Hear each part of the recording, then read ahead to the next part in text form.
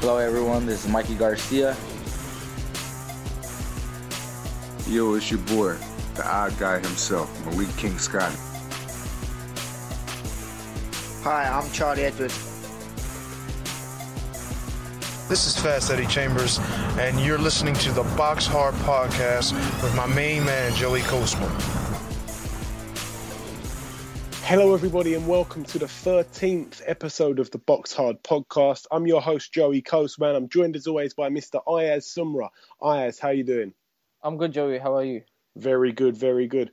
Before we get into today's show, I just want to say that I'm very thrilled, very pleased, very thankful for the views that we got for last week's show. The views on SoundCloud alone have gone through the roof, not to mention YouTube and, iTunes or anything like that, but just the views on SoundCloud.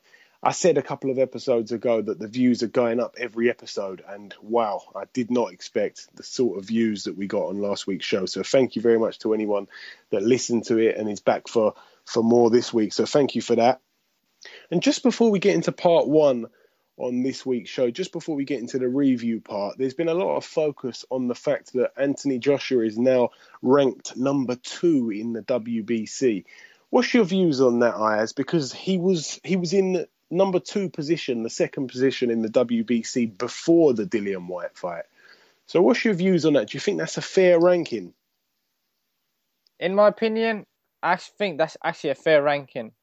Obviously, he just won from Dillian Whyte, and before he just beat Dillian Whyte. He just knocked out Dillian Whyte, and before that, he beat Gary Cornish. So he's got a very good knockout record. But in my opinion, I reckon he's all right. He's second in the WBC ranking.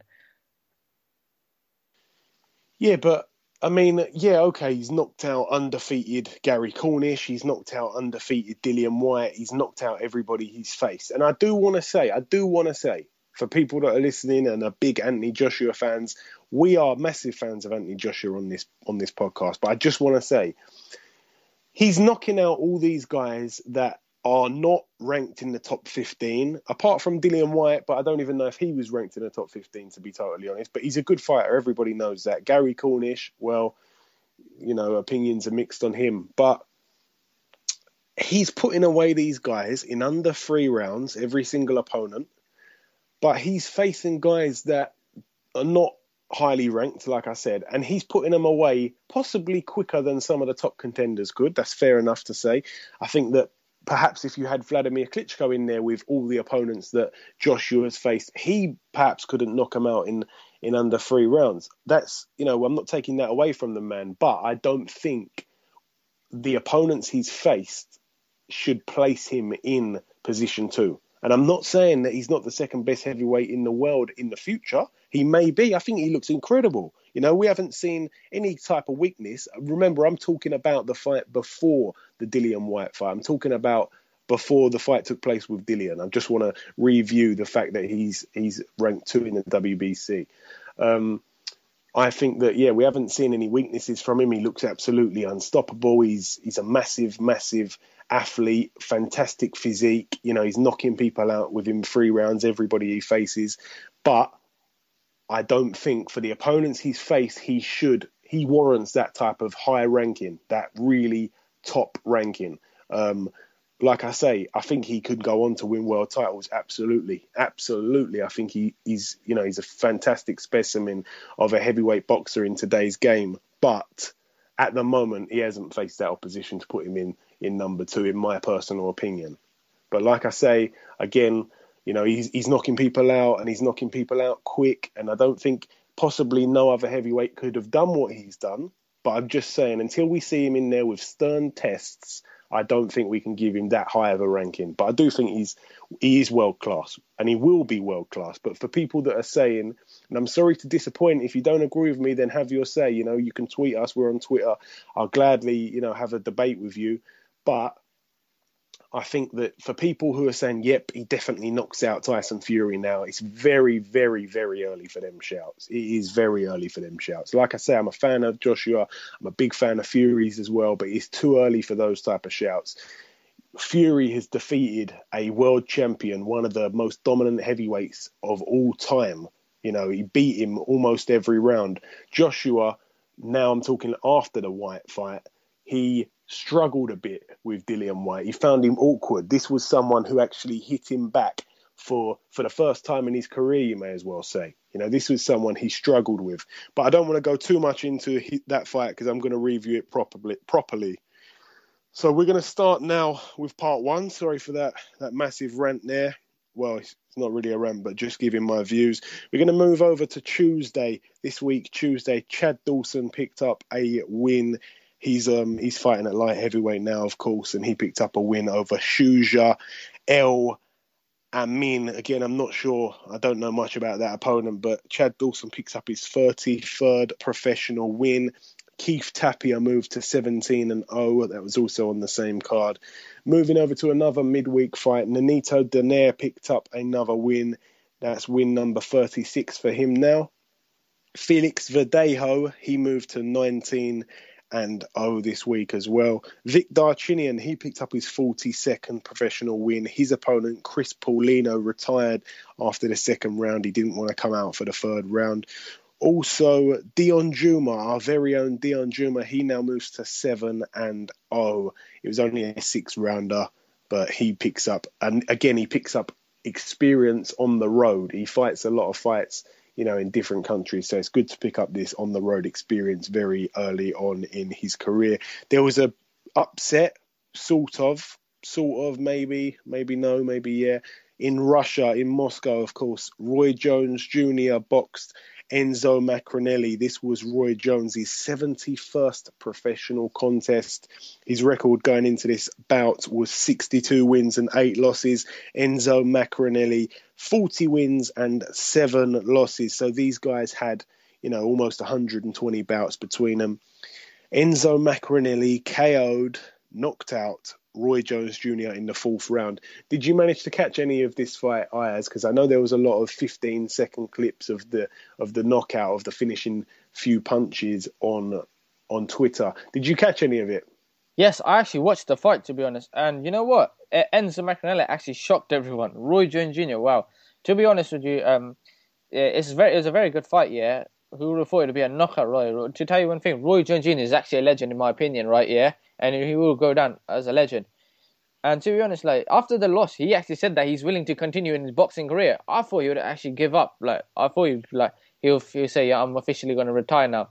But you got to be honest, you got to give him credit.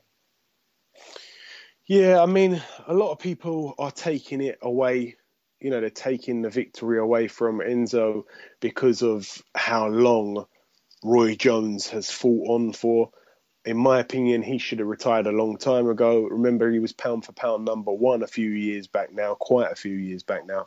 And he's one of those fighters that's gone on for way, way longer than he should have. And to be honest, I think that these type of fights are destroying the legacy that he would have left if he retired years ago. So these type of fights are no good for his reputation. A lot of people will watch that fight. There's a lot of people that have just become boxing fans, and, credit to you guys. Some people haven't been in it for as long as others. Some people have been boxing fans for 30, 40 years. Some people have been boxing fans for 2 or 3 months. It is what it is. But there's people that will watch that fight and go, wow, Roy Jones Jr. looked terrible. Who's he? But remember, he is one of boxing's biggest legends. And like I say, I hope he does get the credit that he deserves when he does retire. But it's a shame to see him box on. A lot of people from not just UK, but also overseas were expressing their feelings on Twitter after the fight. It was very sad to see a legend get knocked out by Enzo Macronelli. But, again, it's a win for Enzo Macronelli. And I think that people shouldn't take that away from him. He picked up a good win in Russia. And Enzo Mac now moves to 41-7, and Roy Jones Jr. has his 9th professional loss on his career. But as you said, he'll box on. But Enzo Macronelli, I do want to say, he showed a lot of nice sportsmanship, good sportsmanship straight after the fight. He was there for Roy Jones. There was a lot of pictures and stuff going on in the dressing room afterwards. So I know that for him, it was hard fighting someone he looked up to as he was coming up. So also on that card, Alexander Ustinov picked up another knockout. He now moves to 33-1. He knocked out an old foe of Anthony Joshua in Konstantin Eric. Konstantin Eric now 22 wins, 15 losses and 2 draws. So Ustinov done a job on him in 5 rounds. Dmitry Chudinov, this is the guy who lost to Chris Eubank Jr. He now moves to 17-1. Of course, that one lost to Chris Eubank Jr. 2 draws as well on his record. He picked up a 4th round TKO victory over Benjamin Simon, who had a decent record himself of 26 wins and 2 losses. That's it for Moscow. I just want to mention one fight over in Spain. This was in Barcelona. Kiko Martinez picked up his 35th professional win with a 4th round TKO victory over Miguel Gonzalez. Kiko Martinez just trying to get back in the picture after his devastating, as some may say, his devastating loss to Scott Quigg. Alexander, I'm not sure how it's correctly pronounced, Usyk moves to 9-0. This is over in Ukraine. This guy really looks like a problem in the cruiserweight division. He picked up a 7th round TKO victory. So Alexander, I'm just going to call him Usyk. Usyk moves to 9-0, all 9 fights ending in knockout. So he's moving up the rankings swiftly. He fought a guy called Pedro Rodriguez, who had a record of 22-1. Rodriguez was down in round 6 and the TKO came in round 7. So another positive win for Usyk. I'd like to see him in there with some of our guys over here. Moving over to Lancashire now. Winter Gardens. Matty Askin picked up a win over Jiri Svatsina. That's just one fight on that bill that I wanted to mention. Now we're going to move over to the big one in the O2 Arena, London. Of course, we talked about it at the start of the show. Anthony Joshua. Now, I talked about it for quite a long time, Ayaz, so I'm going to let you assess the fight. I'll jump in throughout what you're saying. But yeah, if you just sum up what we saw from Anthony Joshua versus Dillian Whyte. My God, what a tear-up. That's all I got to say. Anthony Joshua could be fighting in a big, could be probably facing a big-name opponent next summer. What a fight it was. What a tear-up. I never thought I could say that this fight was actually a tear-up. Yeah, it was. I mean, Joshua hurt Dillian Whyte early in the first round, and he seemed to just really try his best to get him out of there. I think Dillian Whyte fought quite smart. There's an injury. I believe Dillian Whyte has now undergone surgery for a shoulder injury. I think it was his left shoulder. They never said anything about it in the build-up to the fight. I'm not sure if that's a good or bad thing, but he had good feet in that first round. When he was hurt, he seemed to, get out of there and stick behind the jab and keep himself out of range for Joshua. So he managed to get into the second round, and of course he caught Joshua with a shot to the temple, and Joshua's legs went a bit heavy-legged, and he was in a spot of bother. So it was a good fight. It was quite a war, but in the 7th round it was stopped, really, wasn't it? The referee had no option but to stop it. Dillian Whyte was on the floor for about 5 minutes. He had his arm over the rope. He didn't really know where he was, and he looked like he was in a lot of trouble there. So Anthony Joshua picks up that's his 15th win now, all 15 wins by knockout, 7th round TKO. He now holds the Commonwealth, British and WBC international heavyweight titles. So he's got 3 belts now. But yeah, it was a good uppercut that Joshua caught Dillian Whyte with in the 7th round. Again, we saw that Dillian Whyte came into this fight heavier than Joshua. Now, Dillian Whyte is shorter than Joshua. We all know that muscle weighs more than fat. And for Anthony Joshua, who's much more muscly than Dillian Whyte and much more taller than Dillian Whyte, to actually come in less weight than Dillian Whyte, shows that Dillian Whyte was carrying a lot of body fat. He looked a bit fleshy, even though he was better than the shape he was in his last fight. He still was very fleshy.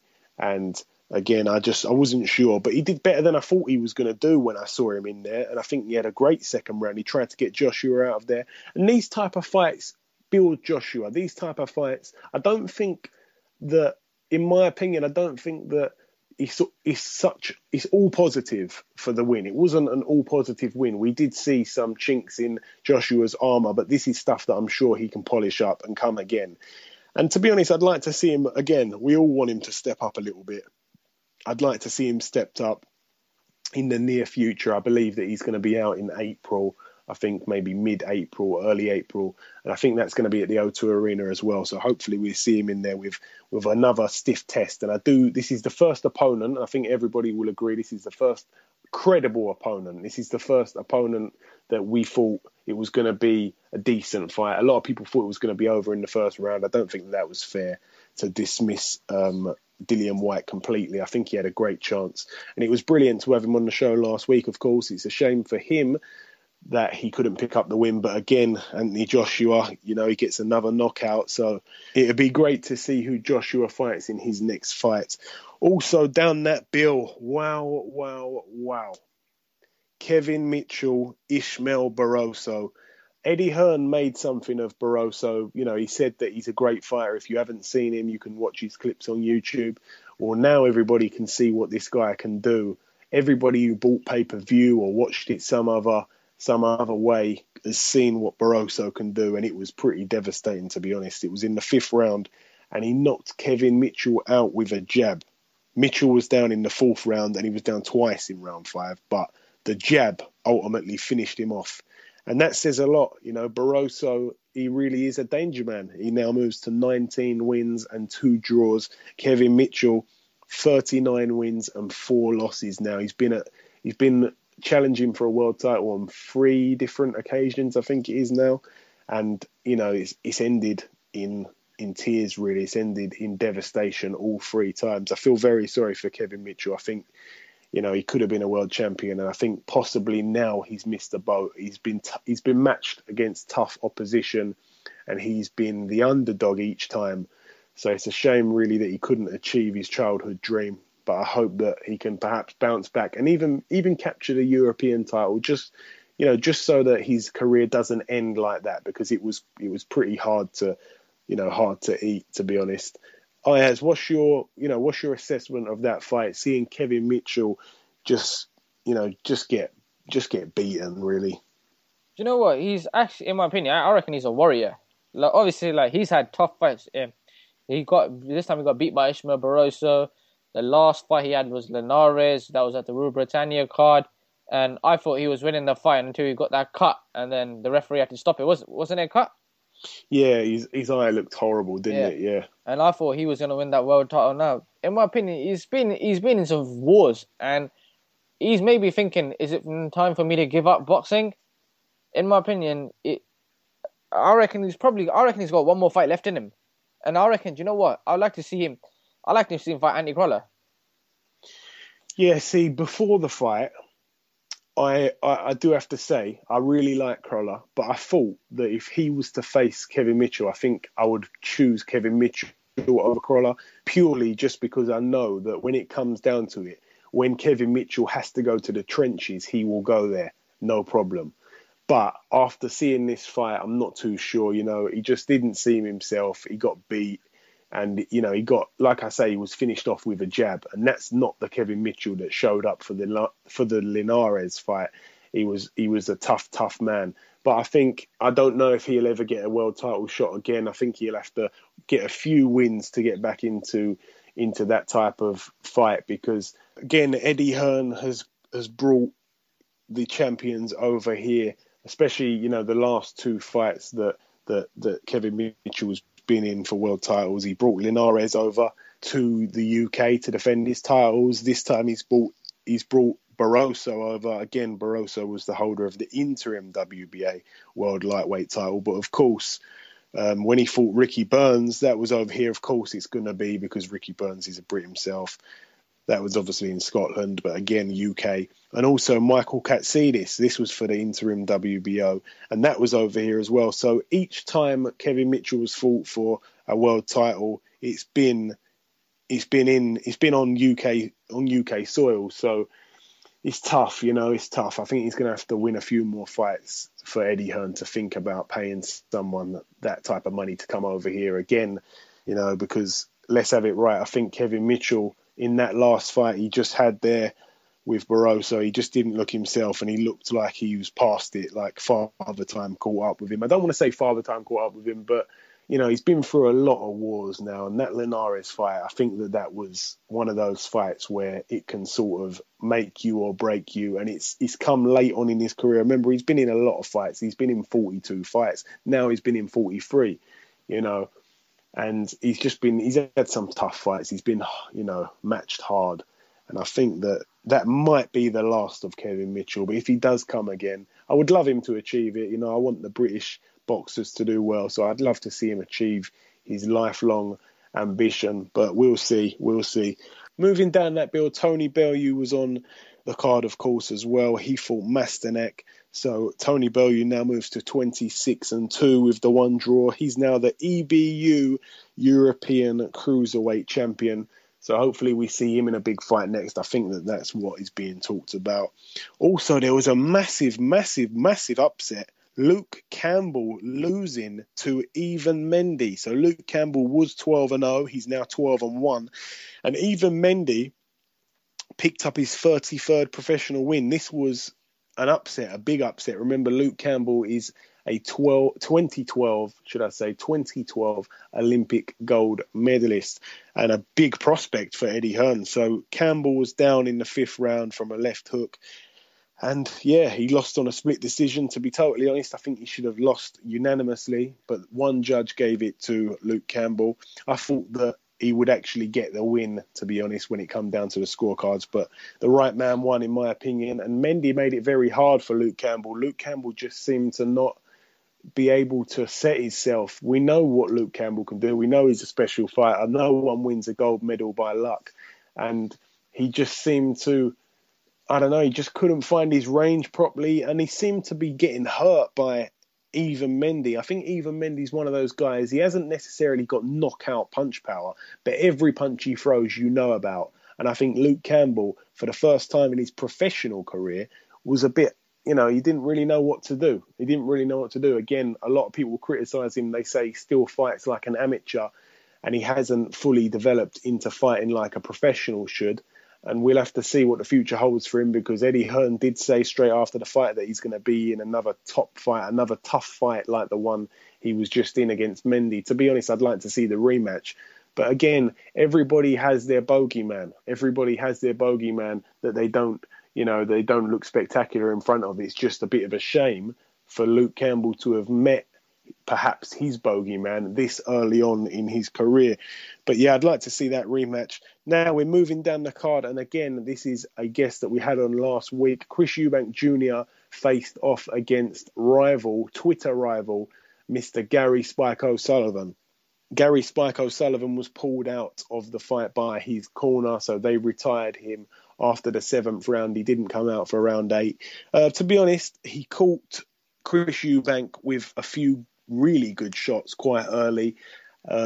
He was catching him with the left hook a lot, which was interesting, with power as well. But Chris Eubank Jr. managed to soak it up and come through this fight. And again, I think he's the real deal. I know that we haven't seen him fight anyone of note up until Billy Joe Saunders, and then he got beat by Billy Joe Saunders, but it was very, very close. I was there that night. And of course, Gary Spike O'Sullivan, this was another, this opponent was deemed a credible opponent in Spike O'Sullivan, of course. And he come through him pretty easily, a lot more easy than people suspected or people thought beforehand. I personally thought that it was going to be points Chris Eubank or knockout Spike O'Sullivan, but again, retiring on your stall, it wasn't really his choice. It was the choice of Packy Collins in the corner, but they're doing what's right for their man, and I've got no problem with that. But that's a good win for Chris Eubank Jr. And again, his combinations are really good, and when he boxes, I think he's fantastic. And to be honest, I did want to say the winner of this fight is apparently going to be facing Danny Jacobs in the next fight. So I'd like to see Chris Eubank Jr. face Danny Jacobs more than I would have liked to seen Spike face Danny Jacobs, because I think Spike's a little bit more one-dimensional. Really, really lovely guy, really nice guy. But I think Chris Eubank Jr. has got a lot more tools in the toolbox, and I think he'll be able to deal with other people that bring more to it. I think Spike's more of just a puncher. His boxing ability probably isn't one of his strengths, and if he lands on you, you're gone.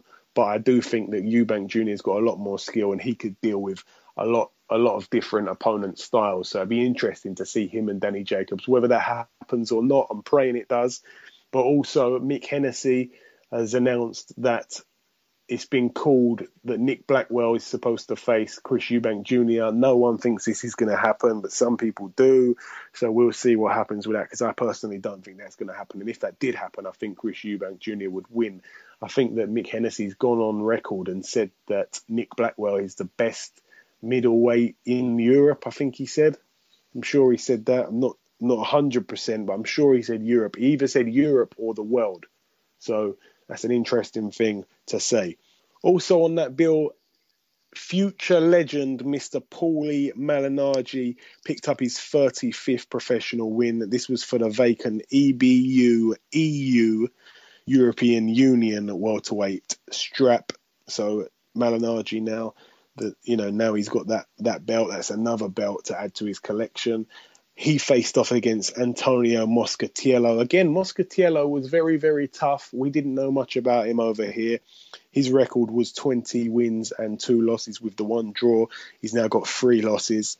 But yeah, another win for Malignaggi. He wanted to get a knockout. I'm not sure where his future lays. He's had a lot of fights at world level, and now he picked up the European strap, which he's wanted for a long, long time. So at least he achieves that. But he didn't face the guy he wanted to face, and Moscatiello came in at a late replacement. But a good win for Malignaggi. He practically won every single round, but unfortunately he couldn't get a knockout. We know he's only got 7 knockouts in his 35 wins, which is equivalent to 1 in every 8 wins. Does he get the knockout? Also moving down that bill, Derek Chisora, he picked up a 3rd round TKO victory over Jakov Gospic.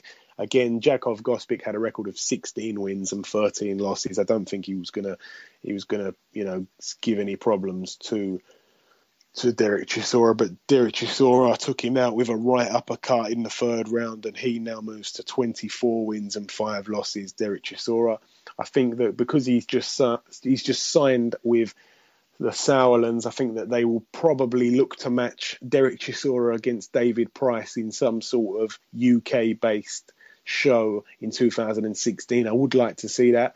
What do you think about that fight, Ayaz? Right now, we know that Derek Chisora, he's been beaten up badly by Tyson Fury. We know he's gone through a lot of hard fights, Derek Chisora.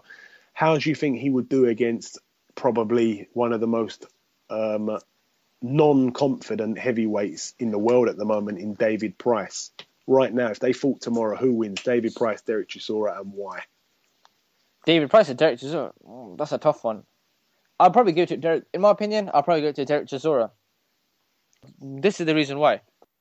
With David Price, he had that record. He's knocking out people, yeah. But then when he fought a person that was like literally a bit more level than him, yeah, he got knocked out by Tony Thompson.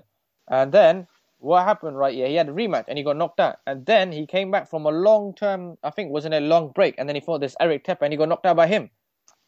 Well, he picked up a couple of wins after the Tony Thompson number 2. Yeah, he signed with the Sauerlands and he got a couple of knockout wins and he looked to be back on form, sort of thing. But when he stepped up for the European title, yeah, he got knocked out by Tepper, yeah, and that was a big knockout. I remember watching that. I thought he was going to beat Tepper, but Tepper knocked him out. But again, Tepper's a good fighter. But I just think Price, when it comes to the big occasions, when he's got the big opportunity for a big win and a decent man in front of him for the win, a decent fight.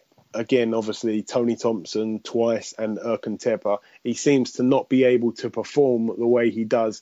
I think he's a good fighter, but I think he's got confidence issues. I really do.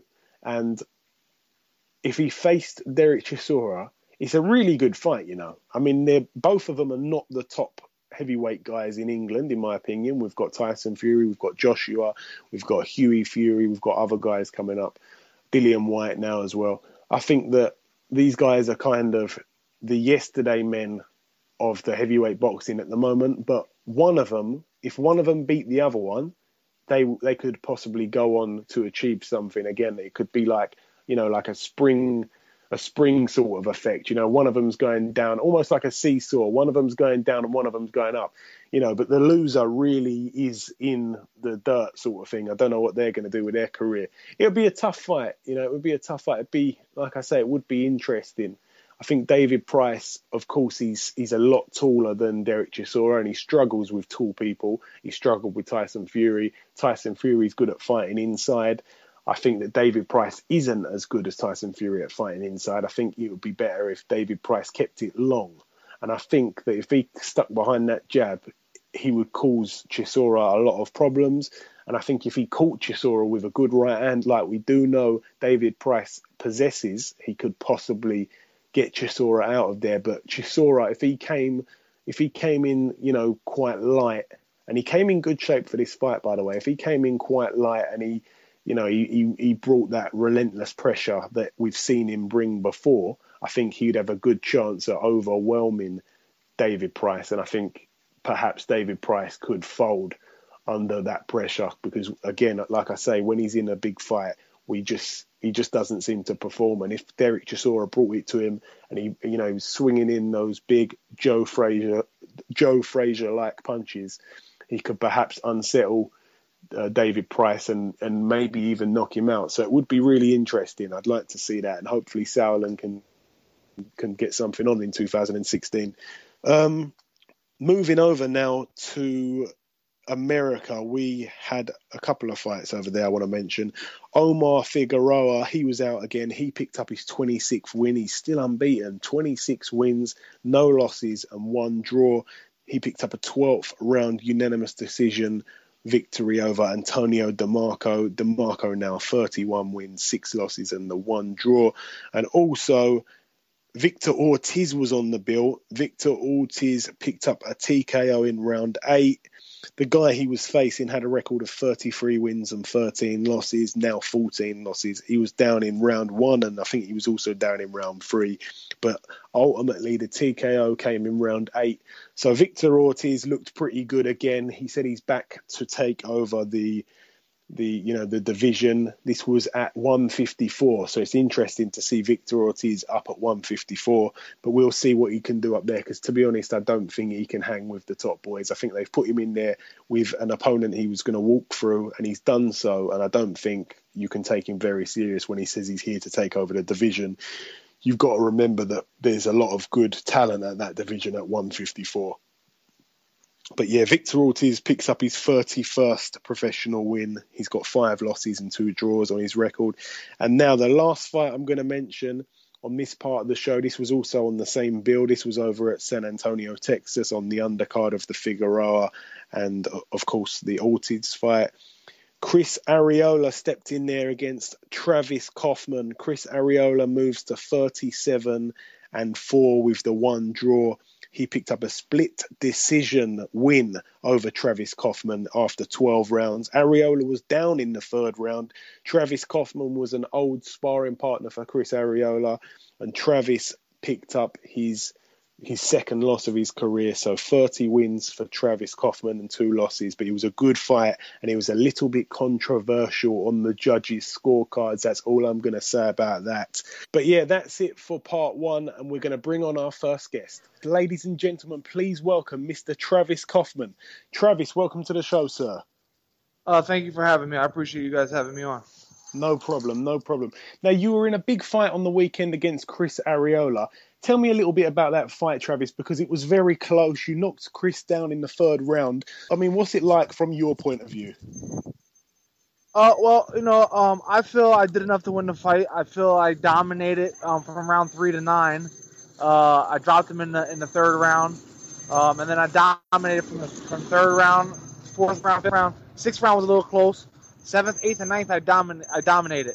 The 10th and 11th round, I took off. I took off because I felt I was so far ahead on the scorecards. I can't take off. I took off because I don't want to. It was my first 12-round fight, and I don't want to go out there and get caught with nothing stupid. Chris is very heavy-handed, and I just felt I wanted to make sure that I look impressive the last round. I thought the last round was the most important round. I felt like I had it in me to be able to take off. I thought I was so far ahead on the scorecards that I was able to take off. Unfortunately, you can't leave nothing in the judges' hands. It was a lesson learned. I take nothing away from Chris Arreola. He came out there to fight. I don't think before the fight, Chris Arreola was talking a lot of junk saying, I won't fight him. I beat Chris at his own game. His own game is normally backing people up. Chris couldn't fight backing up. And so I thought when the judges would see me backing Chris up, a guy who's used to backing people up, they would say, well, Chris isn't even fighting his own style. He's out of his element. Like I said, I thought I did enough to win. The entire world knows who I am now. Something I wanted to do, and I got that recognition. However, it would have been much better to get the win on paper. But I didn't. I'm not mad. I could hold my head down and pout and moan about it, but I just got to keep moving forward. Now, of course, you've got a very credible record, 30 wins, 22 of those wins coming by way of knockout, the 2 losses. The first loss you picked up early on in your career against Tony Grano. I know you've been chasing the rematch with him and he didn't want to fight you. Will you be chasing the rematch with Chris now? Oh, well, I definitely want the rematch with Chris. I think Chris is a personal friend of mine. I think he's willing to take the rematch. But I think Chris is going to cash out. He's going to have a big fight, and he's going to cash out. And Chris has made a lot of noise in the heavyweight division. At one point, he was the most talked about American heavyweight fighter there was. Unfortunately, Chris blew a lot of his opportunities. I went out there to make a statement. I believe I made a statement. Unfortunately, I got the loss. I didn't get the victory. I would love a rematch. If not, there's going to be bigger and better things happening for Travis Kaufman in 2016. Whether it's Chris Arreola, whether it's Anthony Joshua, whether it's Alexander Povetkin, whether it's Deontay Wilder, whatever it is, I think I made a big enough impact this past Saturday night to let everybody know who Travis Kaufman is, and that I'm a force to be reckoned with. Chris Arreola got a gift that night. He got an early Christmas present, and hey, it is what it is. Like I said, I'm going back to the drawing board, and I'm going to train my ass off, and I'm going back to doing everything I have to do to improve. Every day I'm learning. Every day I'm learning, and the minute I stop learning is the minute I stop boxing. And now, of course, we see a lot of boxers get a loss and then sort of, drop down. But this was literally, very close. I know you're not gonna sit here and start slanging the judges or anything. You say it's a close fight. You think you won. Yeah, no, I think it was a close fight. I think it was a close fight. However, I think it was a close fight, but I feel like I did enough to win. Before the scorecards were read, I thought I was up 8 rounds to 4. I was counting in my head like, all right, I lost the first 2 rounds. 3rd to 9th round, I thought I won. 10th and 11th round, I clearly lost. 12th round, I won. Because I hurt him real bad, and I thought that did enough to win that round. However, they didn't give me the 12th round, which made the difference in the scorecards. Like I said, I take nothing away from the judges. Whatever they seen it their way for a reason. I'm not here to bash anyone. I'm here to make a statement in this division, and I did that. Even with the loss, I made a statement. I want to get back and fighting by March or April, and then see what else Al Heyman has for me. Now, of course, not too long ago, you linked up with well-known, well-respected, well-renowned boxing trainer Naazim Richardson. How is that link up for you, Travis? How is it fighting under someone with such, fantastic boxing knowledge? I knew Naazim since I was a kid. I met Naazim when I was like 13, 14 years old. Me and his kids, Rock and Tiger Allen, came up in the amateurs together. I always had a massive respect for him because everybody he's ever trained became something, whether it was an amateur or professional. Both his kids made it to the Olympics. His nephew was an Olympic alternate. I mean, his cousin Carl Dargan was an Olympic alternate. And I just always loved, when I was an amateur, my father taught me everything I know. But before I ever turned pro, I always talked to my father about finding another trainer, whether it be Naazim Richardson or Barry Hunter, who trains Lamont Peterson and Anthony Peterson. They were always the 2 talked about trainers I would love to work with if it's not going to be my father. My father taught me everything I know. However, Naazim is teaching me how to use what I do have. Naazim, I think the best thing that Naazim has to bring for me is he helps me believe in myself. He helps me put the tools I do have and put them together. He hasn't changed anything about me. There was nothing that he changed. He just took whatever I had and enhanced it. He made me use it a little more than what I was doing in the past. So everything I was ever taught was from my father. Nazim is just showing me how to use it correctly and at the right times. Yeah, very, very, very much respect. Very, very much respect for Nazim. Now, of course, there's been a bit of talk that you supposedly want to fight Anthony Joshua. Is there any truth in that, Travis? And look, the reporters make things up. I never said anything about fighting Anthony Joshua. Would I fight him? You damn right I'll fight him. I'll fight him. I'll fight King Kong, anybody the same day. I'm a fighter. So if I would say I wouldn't fight this person, I shouldn't be in that ring boxing because then I don't believe in myself. I'd fight anybody. However, there was a story that was written that I never even said I wanted to fight Anthony Joshua, but however, I will fight Anthony Joshua. I would fight him in England, in the UK. I'd fight him in America. I'd fight him anywhere. So it wasn't nothing about me calling Anthony Joshua out. Someone asked me, hey, would you fight Anthony Joshua? I said, yeah, I would fight him. I'd fight anybody because if you're a boxer and you say, no, I wouldn't fight that guy, you shouldn't be fighting. You shouldn't be a boxer. You shouldn't claim to call yourself good because if you turn down a fighter, if you turn down someone that is in your way, then you shouldn't be fighting. That's a fair point. Now, it's been made recent headlines. David Hayes made a comeback. What's your views on that, Travis? Do you think he can get to the top like he was at before, or do you reckon it's too late? I'm a huge fan of David Hayes. I think David Hayes is very slick. He has fast hands and he can punch. And he also has quick feet. His reflexes are very sharp. And it's taking care of his body, which is a huge plus. I like David Haye, and I think David Haye can still, make some noise in the heavyweight division. I think that he can still beat, some of these guys. Like I said, I respect everybody who opts in the ring, and especially a guy like David Haye who has made a lot of noise in their cruiserweight division and came up and fought heavyweight. I actually had him to beat. I thought he could beat Klitschko, but however, he didn't fight the way he was supposed to fight when it came to fighting Klitschko. And are you happy? Talking of Klitschko, are you happy with the result? He got beat by Tyson Fury. Is that good for you? Do you like the fact that his reign is over? I think it's great for the heavyweight division. I think it's change. I don't think much of Fury. I think he's very exciting as far as people love hearing him talk because he's a great talker. He's entertaining, but he's a very, very, very, very. Here's how I called that fight. One fighter was scared, and the other one was glad that the other fighter was scared. When him and Klitschko fought, Klitschko was scared, and Tyson Fury was glad that Klitschko was scared. And Fury got the win. Congratulations to him. He's a man of God, which I am as well. So of course, I'm grateful that the heavyweight division, it opens up huge opportunities. I don't see Fury holding the title very long, but it opens up huge opportunities. I think he beats Klitschko in the rematch, and it's just I think it helps the heavyweight division so much because you had a guy like Vladimir Klitschko who dominated the division for 11 years.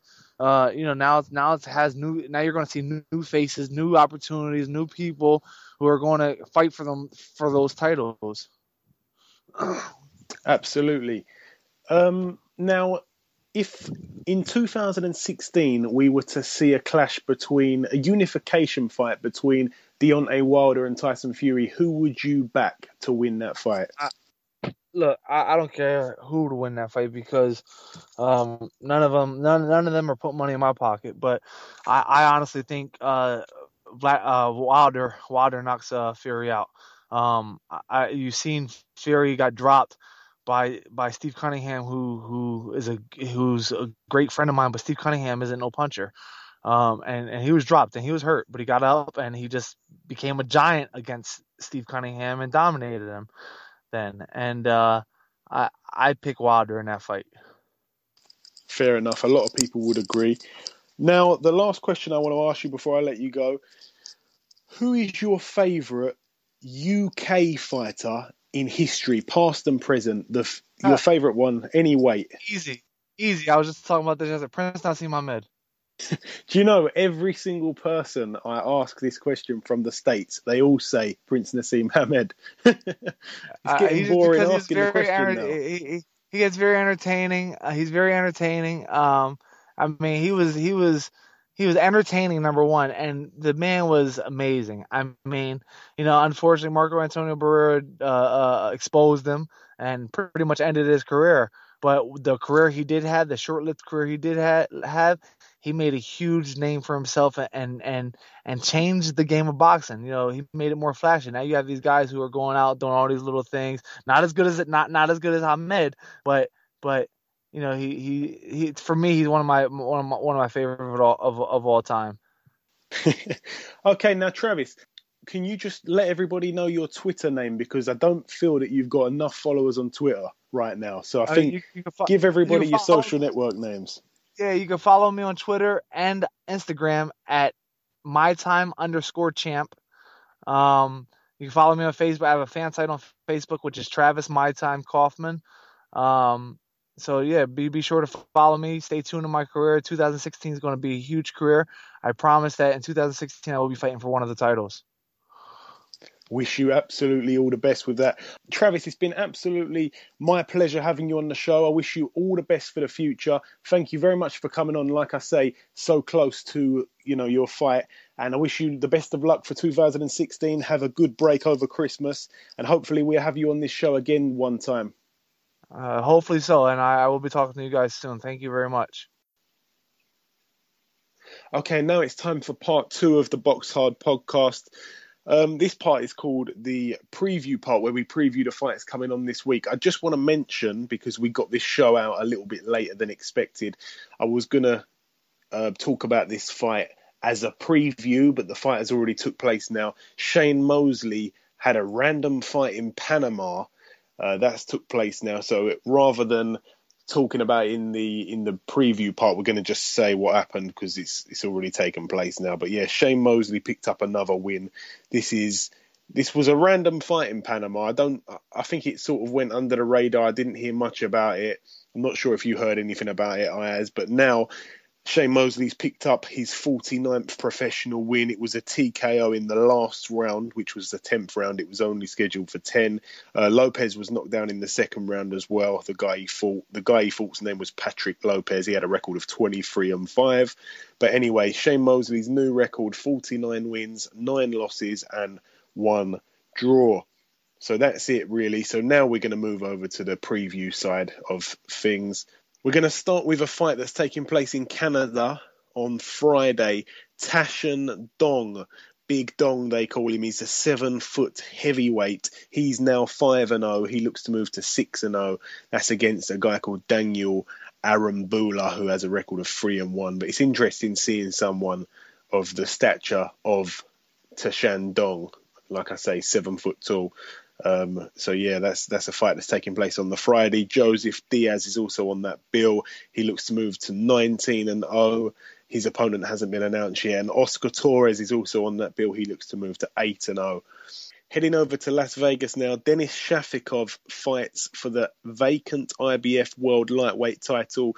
Shafikov now has a record of 36-1 with 1 draw, and he faces Rances Barthelemy. Barthelemy 23-0, unbeaten, unblemished record there. So that should be an interesting contest. Moving down that bill, Mickey Bay, he faces Name Nelson. So Mickey Bay, 21 wins, 1 loss and 1 draw. Name Nelson, 12 wins, unbeaten with the 1 draw. Also on that bill, Ishe Smith. Ishe Smith now 27 wins and 8 losses. He faces off against Tommy Rainone. This is in the 154 division. Tommy Rainone, 24 wins, 6 losses, 1 draw. So a couple of Mayweather fighters on that bill, of course, Ishe Smith and Mickey Bay. Is Mickey Bay still under the Mayweather promotion, Ayaz? Mickey Bay? Yeah. I'm not quite sure about that, really.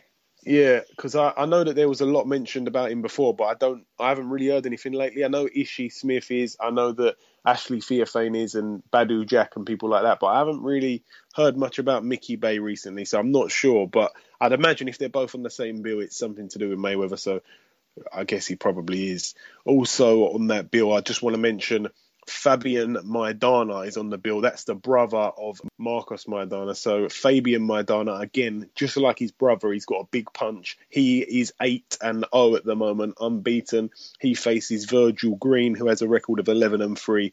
So Fabian Maidana is definitely one to look out for, a good fighter, just like his brother. But again, he's younger and he hasn't had a very long career so far. It's just 8 fights in, but interesting. Definitely keep an eye out for that. Also, moving over to Finland now. Robert Helenius, he comes back for a fight. This one's for the vacant EBU European heavyweight title. This is the title that was held by Derek Chisora. Then Tyson Fury beat him and took the belt. Then Tyson Fury moved on to world title level, and that was the end of that belt. I think he just let it go. So this is for the vacant belt. Robert Helenius was supposed to fight Erkan Tepe, who we talked about earlier in the show, knocked out David Price, but I'm not sure why. But Erkan Tepe has pulled out of the fight. I'm not sure why, as I said. And Franz Riel has jumped in. So I don't know much about Franz Riel, but his record is 11-0, so unbeaten fighter. And of course, Robert Helenius 21-0, so this should be a decent little scrap. That's the only card in Finland, and that's the only one worth mentioning. Moving over to the big bill now in Manchester. Liam Smith defends his WBO World Super Welterweight title, also known as light middleweight title. He defends against Jimmy Kelly. Now, Jimmy Kelly has a record of 16-0. Liam Smith has a record of 21-0 with 1 draw. I don't know. I'm not too sure on how genuine the bad blood is between these two guys, but they seem to be going at each other. I know that there's been a few times that they've met up this week for media obligations, and Jimmy Kelly said a few things and Liam Smith said a few things. I think they come to some sort of head-to-head, and there was a bit of pushing with the head going on, so a bit of bad blood there. But like I said, I'm not sure how genuine it is. I'm not sure how serious it is. But yeah, nonetheless, that's a world title fight, and hopefully Liam Smith retains his title. Also on that card, Liam Williams, he faces Chris Castlaw. Liam Williams looks to move to 13-0. He's got the 1 draw. Of course, this is for the vacant British and Commonwealth light middleweight belts. Jack Catterall is also on the bill. He's now 13-0. He looks to move to 14-0. He faces No Nunes. No Nunes with a record of 15 wins and 2 losses with a 1 draw. Jack Catterall, what do you think about this guy? Because I know that he's done a lot of sparring with the likes of Floyd Mayweather, with the likes of Canelo. Big future for Jack Catterall. How do you think he will do in that division, in the 140 division? Obviously, the 140 division, I reckon he'll do very good in that division. If he's got sparring with Mayweather, that's a stepping stone, isn't it? Yeah, of course you've got the likes of, Terence Crawford hangs around that weight. You've got the likes of, Danny Garcia's just moved up, but there's still a lot going on in the 140 division. Mm-hmm. So yeah, hopefully big future ahead of Jack Catterall. Tommy Langford, he's on the bill. He looks to move to 15-0. Mitchell Smith, he's on the bill against a former sparring partner of his, Mr. George Jupp. I know that those guys have got some sort of hatred for each other. I've seen that there's been a lot of back and forth. Mitchell Smith at the moment 13-0. George Jupp 12-2. Vijender Singh, he's on the bill as well. He looks to move to 3-0 in 3 fights. This is, of course, the Indian superstar, the Bollywood star. Also on the bill, Joe Selkirk, he looks to move to 14-0. Anthony Yard's also on the bill. He looks to move to 4-0. So yeah, a few names on that bill. But of course, the top of the bill, the main event, I left it till last. Irishman Andy Lee, possibly one of the biggest punchers pound for pound in boxing, in my opinion, faces off against Billy Joe Saunders. Of course, Billy Joe Saunders with probably his best win over Chris Eubank Jr. Andy Lee, 34 wins, 2 losses and 1 draw. Billy Joe Saunders, 22-0. Unbeaten. This is for Andy Lee's WBO World Middleweight title. Talk to me, Ayaz. Oh, it's known as the Battle of the Travelers, right? Yeah. In my opinion, this is gonna be a very good fight. Obviously, Billy Joe Saunders, we've seen him fight very good fights. He's beaten the likes of Gary Spike O'Sullivan. He's obviously beaten the likes of Chris Eubank Jr. Andy Lee. He's fought the likes of Korobov, Julio Cesar Chavez, which he lost to Brian Vera. I reckon this is a very good fight. Yeah, a lot of people, to be honest, are going for a Billy Joe Saunders win, but it's in my opinion, I reckon this is a 50-50 fight. Yeah. It is a 50-50 fight. That is something that I can't disagree with. Again, obviously, Andy Lee being the southpaw, being the tall, rangy guy, perhaps doesn't box as well as Billy Joe Saunders. I think Billy Joe Saunders is more complete in terms of boxing skills. But of course, we've seen Andy Lee in the last few fights he's in, including when he won the world title. Everybody he fights, he's kind of a slow starter. He lets them take the lead. He's also been in a little bit of trouble. When we saw him fight John Jackson, of course, we had Julius Jackson on the show a couple of weeks back. His brother, John Jackson, put Andy Lee in a lot of trouble. And then suddenly, Andy Lee just found that punch from the gods and just knocked him out, knocked him clean out. We do know that Andy Lee possesses devastating power. But of course, Billy Joe Saunders is a really, really good boxer, really good fighter. And he seems to beat a lot of unbeaten guys. Of course, Andy Lee's not unbeaten, but he rises to the occasion, I think, Billy Joe. I think he's one of those fighters that if he's put in there with an opponent who's not so great, he won't fight so great. I think if he fights a good fighter, he'll fight good. I think that's just the type of fighter that Billy Joe is. So I think he'll thrive on this. And I think that, oh, God, how am I going to pick a winner on this? I'll let you go first. Who would you pick to win this fight? I know, as you said, it's a 50-50, but who you got? I want Andy Lee to win it, but in my opinion, I've got a feeling Billy Joe's is going to win it on points. You reckon points, yeah? Yeah. This is going to a points win. Yeah. Do you know what? I think I'll have to agree. I don't think Billy Joe will be able to knock Andy Lee out.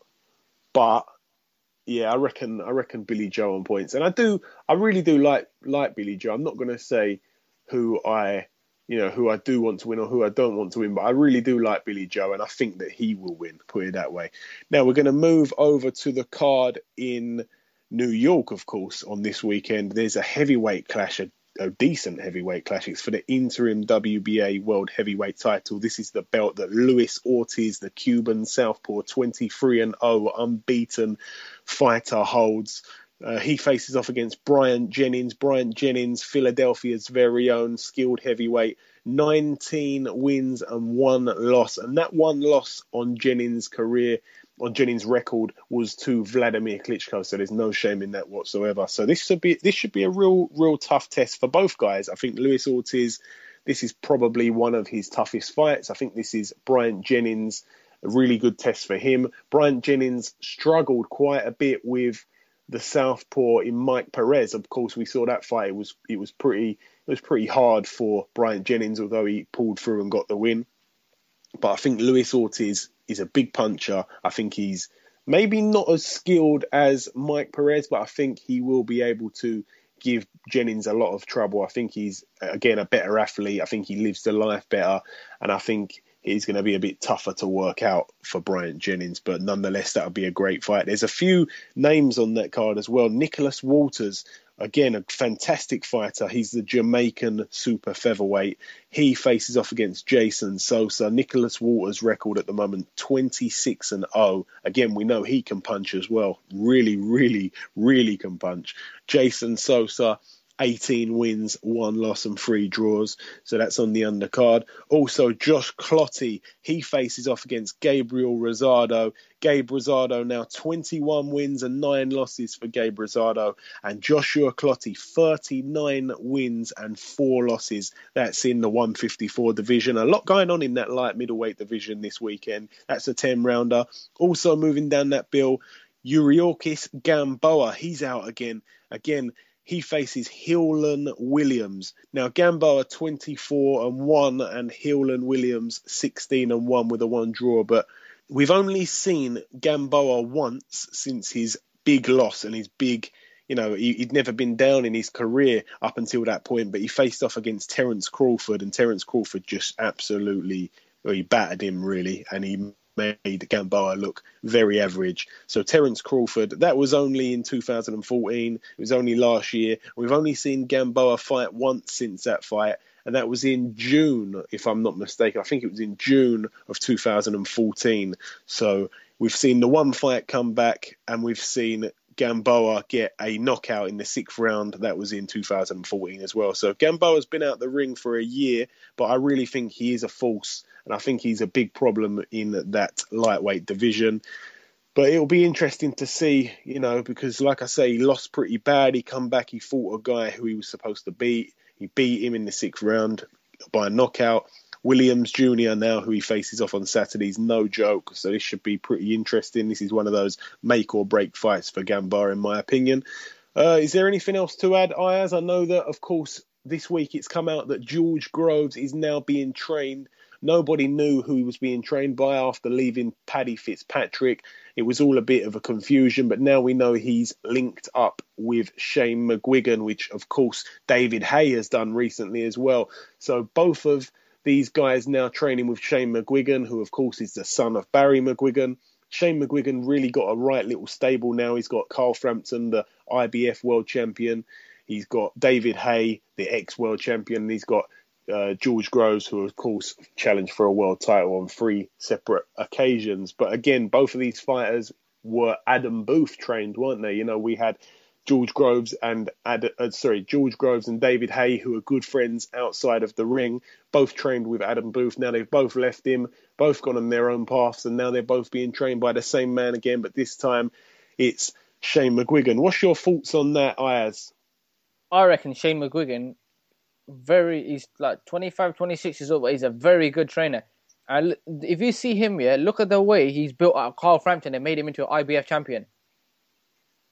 Yeah, he's actually younger than Carl Frampton, which I think is a bit of a rarity in boxing. Usually the trainer is older than the fighter, but he's actually younger than Carl Frampton. And because they're around the same sort of age, I think they get on really well. I think his bond with Frampton is really one of the most nicest bonds we've seen really in world boxing, to be honest. They really get on really well.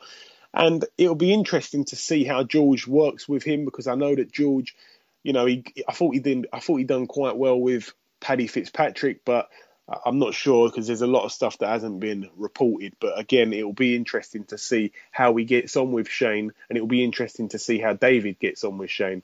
So is there anything else to add, or is that the end of part 2?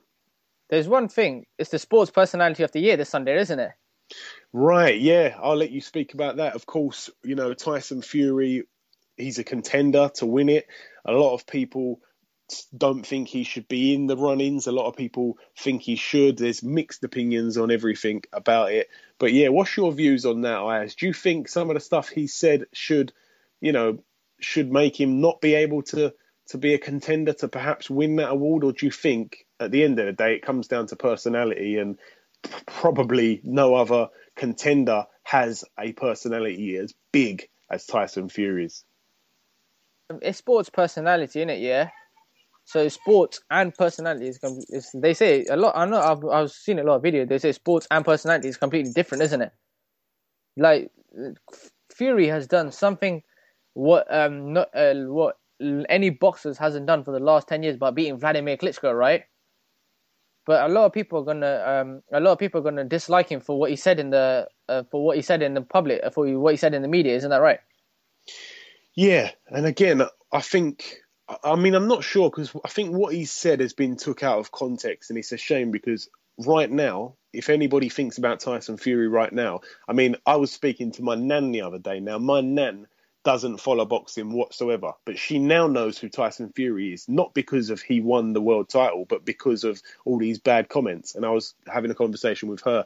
But again, it's like people are knowing about Tyson Fury for the wrong reasons, when I think they're trying to take the shine away from him for winning the world title. I think he's done a massive achievement. But again, this award is not for sporting achievement of the year. It's for sporting personality of the year. But again, I think he'd win both those awards, because no one has a bigger personality in boxing at the moment, I think, than Tyson Fury. I know that in UFC, they've got people like Conor McGregor, but in boxing, I think that Tyson Fury's really done a lot. And I think his personality, whether you agree with it or not, whether you think some of the things he says is stupid or whether you think some of the things that he says is intelligent and clever, you agree with him or you don't agree with him. The award is for the biggest personality, isn't it? The sporting personality of the year. He's got a big personality. I don't think no one can disagree with that. So it'll be a shame if he doesn't win it, but I hope he does win it. And I think that's it for part 2. Okay, now it's time for our second guest on this week's show. Ladies and gentlemen, please welcome the renowned #1 heavyweight in America. People just don't want to realise this fact. Mr. Fast Eddie Chambers. Eddie, welcome to the show. Hey, what's going on, man? I like that introduction. That was nice. You like that one, yeah? Made me feel real welcome here. I appreciate it. Now, Eddie, earlier on in the show, we spoke to Travis Kaufman. I know that you took to Twitter about your comments on the fight. Do you think he got robbed? Honestly, I thought he won the fight. You know what I mean? It got a little closer at the end, but I felt like throughout the whole fight, he controlled the action for the majority of it. Landed, obviously, the more telling blow that for the majority of the fight.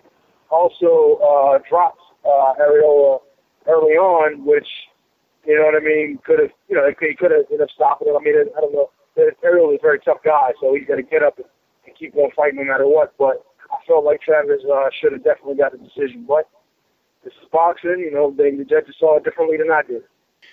Now, I know that you have caught up on the pay-per-view card that was over here the other day, Anthony Joshua against Dillian Whyte. What's your thoughts on that fight, Eddie Chambers? It was an entertaining fight, to say the least. I thought Dillian gave a good account of himself. You know what I mean? He came out, to win, not to lay down like some of the other opponents had. You know what I mean? And of course, he believed that he was going to win the fight. So that's what made it really, really interesting. I thought that it was a good chance, and I was hoping anyway. You know what I mean? Dillian's my man. I was hoping that he was going to be able to pull it out, but going in there with a guy like Joshua, you know what I mean? Big, athletic, talented young fighter. You know what I mean? It's hard to imagine him losing. You know what I mean? For most fans. However, Dillian and some other folks, other fighters, see that there are flaws that he has. That athleticism, that side isn't going to, last for the rest of his career. But even if it does, there's still a lot of mistakes that he makes at this point that can be exploited. That's why he needs more time to really become that elite talent that people are making him out to be now. You know what I mean? Sometimes you're really so willing to rush, a young fighter because, they want to see the finished product. They want to see him, do all these great things, and they have so much admiration for him, and that's great. But he still needs to develop. And if he gets in there with, some talented, experienced fighters, he's going to have trouble. As you see, even with Dillian, who is not as experienced as he could have been, and maybe if he was more experienced, he might have had the success that could have landed him a win in that fight. But he was just a little bit, at times, too aggressive, and threw certain punches that maybe weren't, the right punch at the right time. You know what I mean? Maybe he veered from the game plan a little bit. Him and John Banks had, just because he saw an opportunity and he wanted to jump on it with both feet. But sometimes in those fights you have to understand, you got to be patient, especially if you got a guy in front of you like Joshua. You got to be very patient.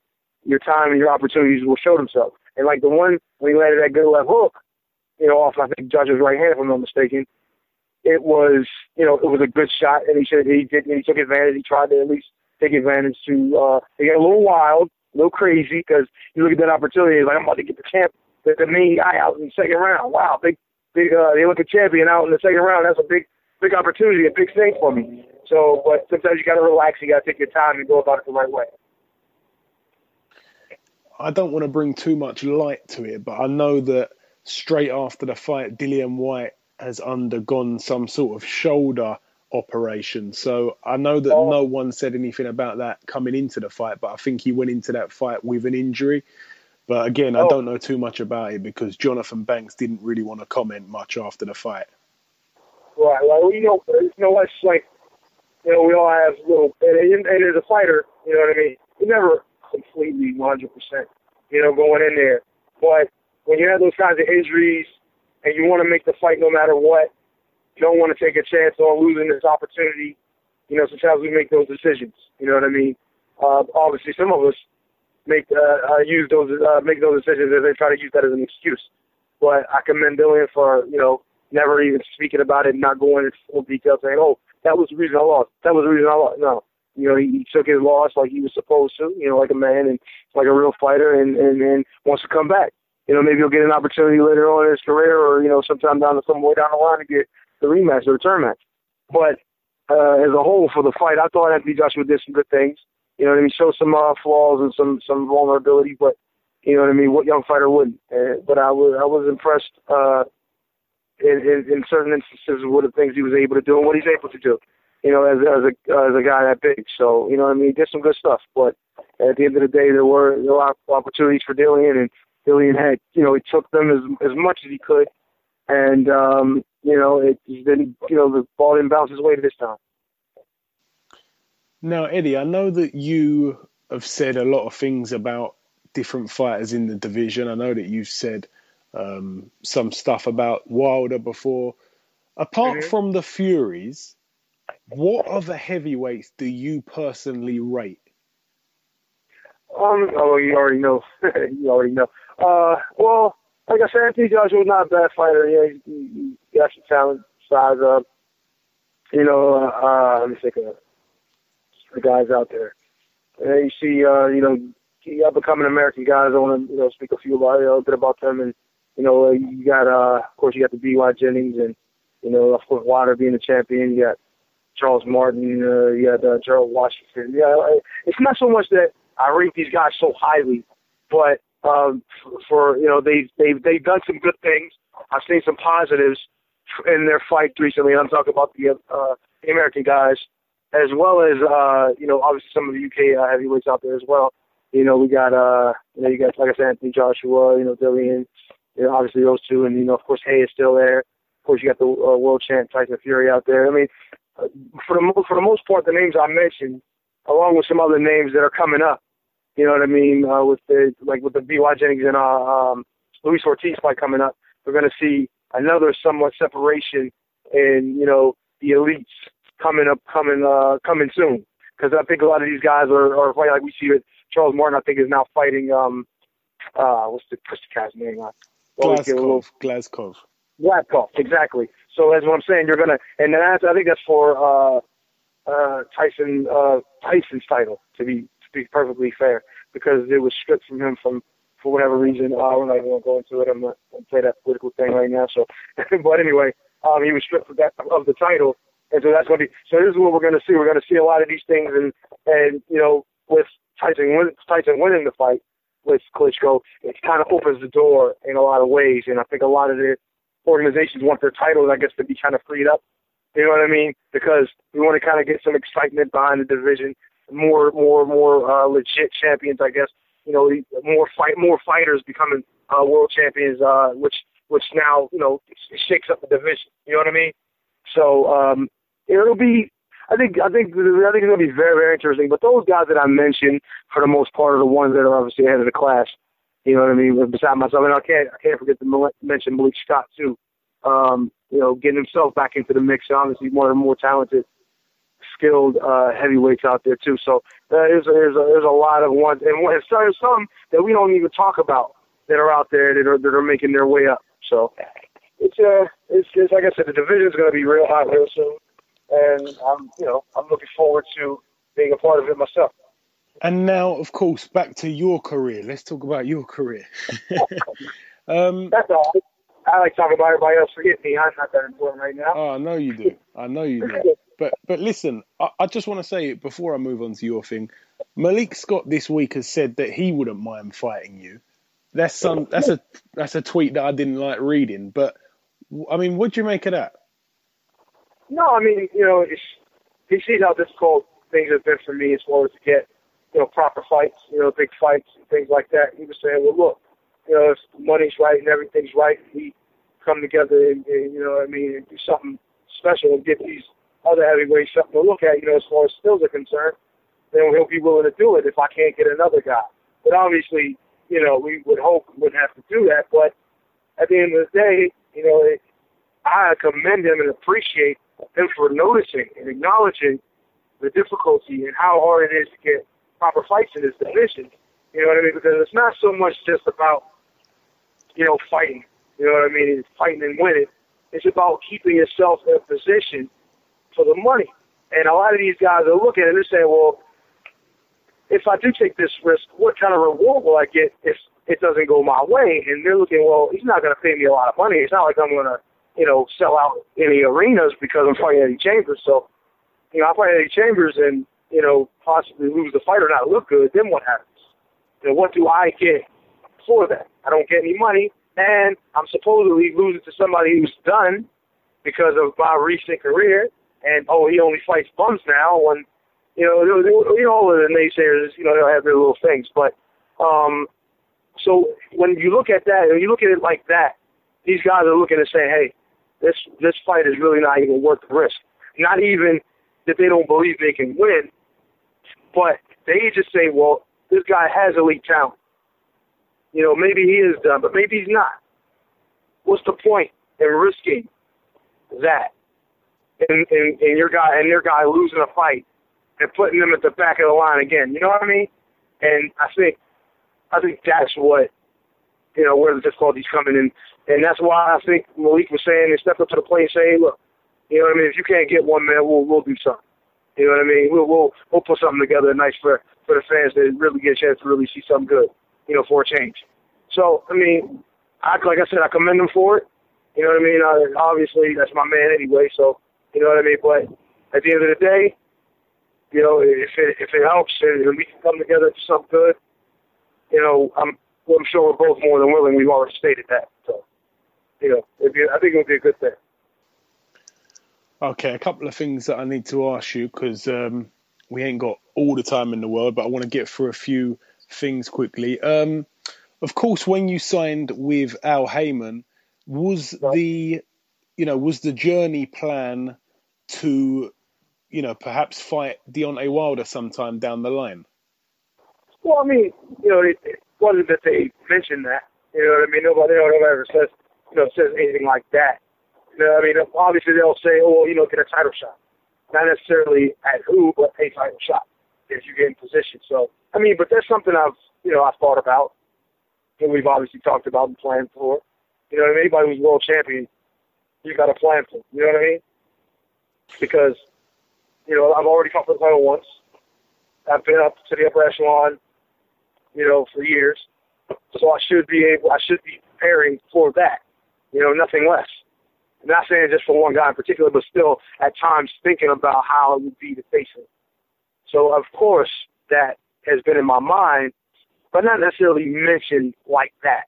You know what I mean? There's obviously situations where he was looking for him an opponent and things like that, and, we were preparing if there was a possibility of that fight coming up. Who knows? We thought of it, a million times, but obviously, it's unlikely that we get that call. But if you do, great. If not, then we just get ready for the next person that's in our way. And of course, you fought a lot of guys recently in the last year or a bit more than that. And people were saying, oh, you've been fighting bums. When will we likely see you in with someone who perhaps, we will all know? Because I know that I just do want to point out that you yourself, it's not really your fault that these fights ain't coming off. You don't want to be fighting the type of opposition that you have fought. You want to be fighting in bigger fights. I know that much. But when will we see this? When will we see that type of fight come? Well, honestly, hopefully, the next fight out, I'll be able to do that. You know what I mean? It's just, if it was up to me, I'd be fighting guys that could kick my behind just as easily as I can kick theirs, because that means you're at that level and and you're being tested. And you expect, and actually to me it's easier to fight them. I'm not saying that they're easier fights, but it's easier to fight them because the expectations are at a different level. Now you're expected to go in there and do your best, not expected to go in there and just knock out these guys so easily. You know what I mean? So a lot of times we're not fighting, the top fighters especially, we're not fighting the opponent necessarily. We're fighting ourselves and the expectations that we have to face every night out. You understand what I'm saying? So, for me, fighting these last 6-7 fights that I've had from last year to this, it's been difficult Not just because, I'm not getting the big money or, you know what I mean, the exposure, which I actually got decent exposure in the UK. No, not decent. I got great exposure in the UK. UK fans obviously have been great to me, and I look to come back there soon. And obviously, you know, see my friends and family, you know, with Furies and, you know, Dave and all the guys over there, and of course my man that I'm on the line with right now, Joey. Got to go see my peoples. But the like I said, the UK fans were great, and I got great exposure, but it's not, like you said, it's not necessarily my fault or our fault, our team's fault that we couldn't get them. It's like I said, it's hard to land those kinds of opponents, and to fight those lower level guys, those journeyman fellas. Like there's a lot of expectations. If you're gonna fight somebody like that, you better be knocking them out in the first round, or you better be doing this, or you better look so impressive that it's just like unbelievable against them. You know what I'm saying? I would much rather be in front of somebody who I don't have to worry about the expectations so much. That I don't have to worry about, you know, somewhat saying, okay, look awesome. Because I'm going to try to look awesome no matter what.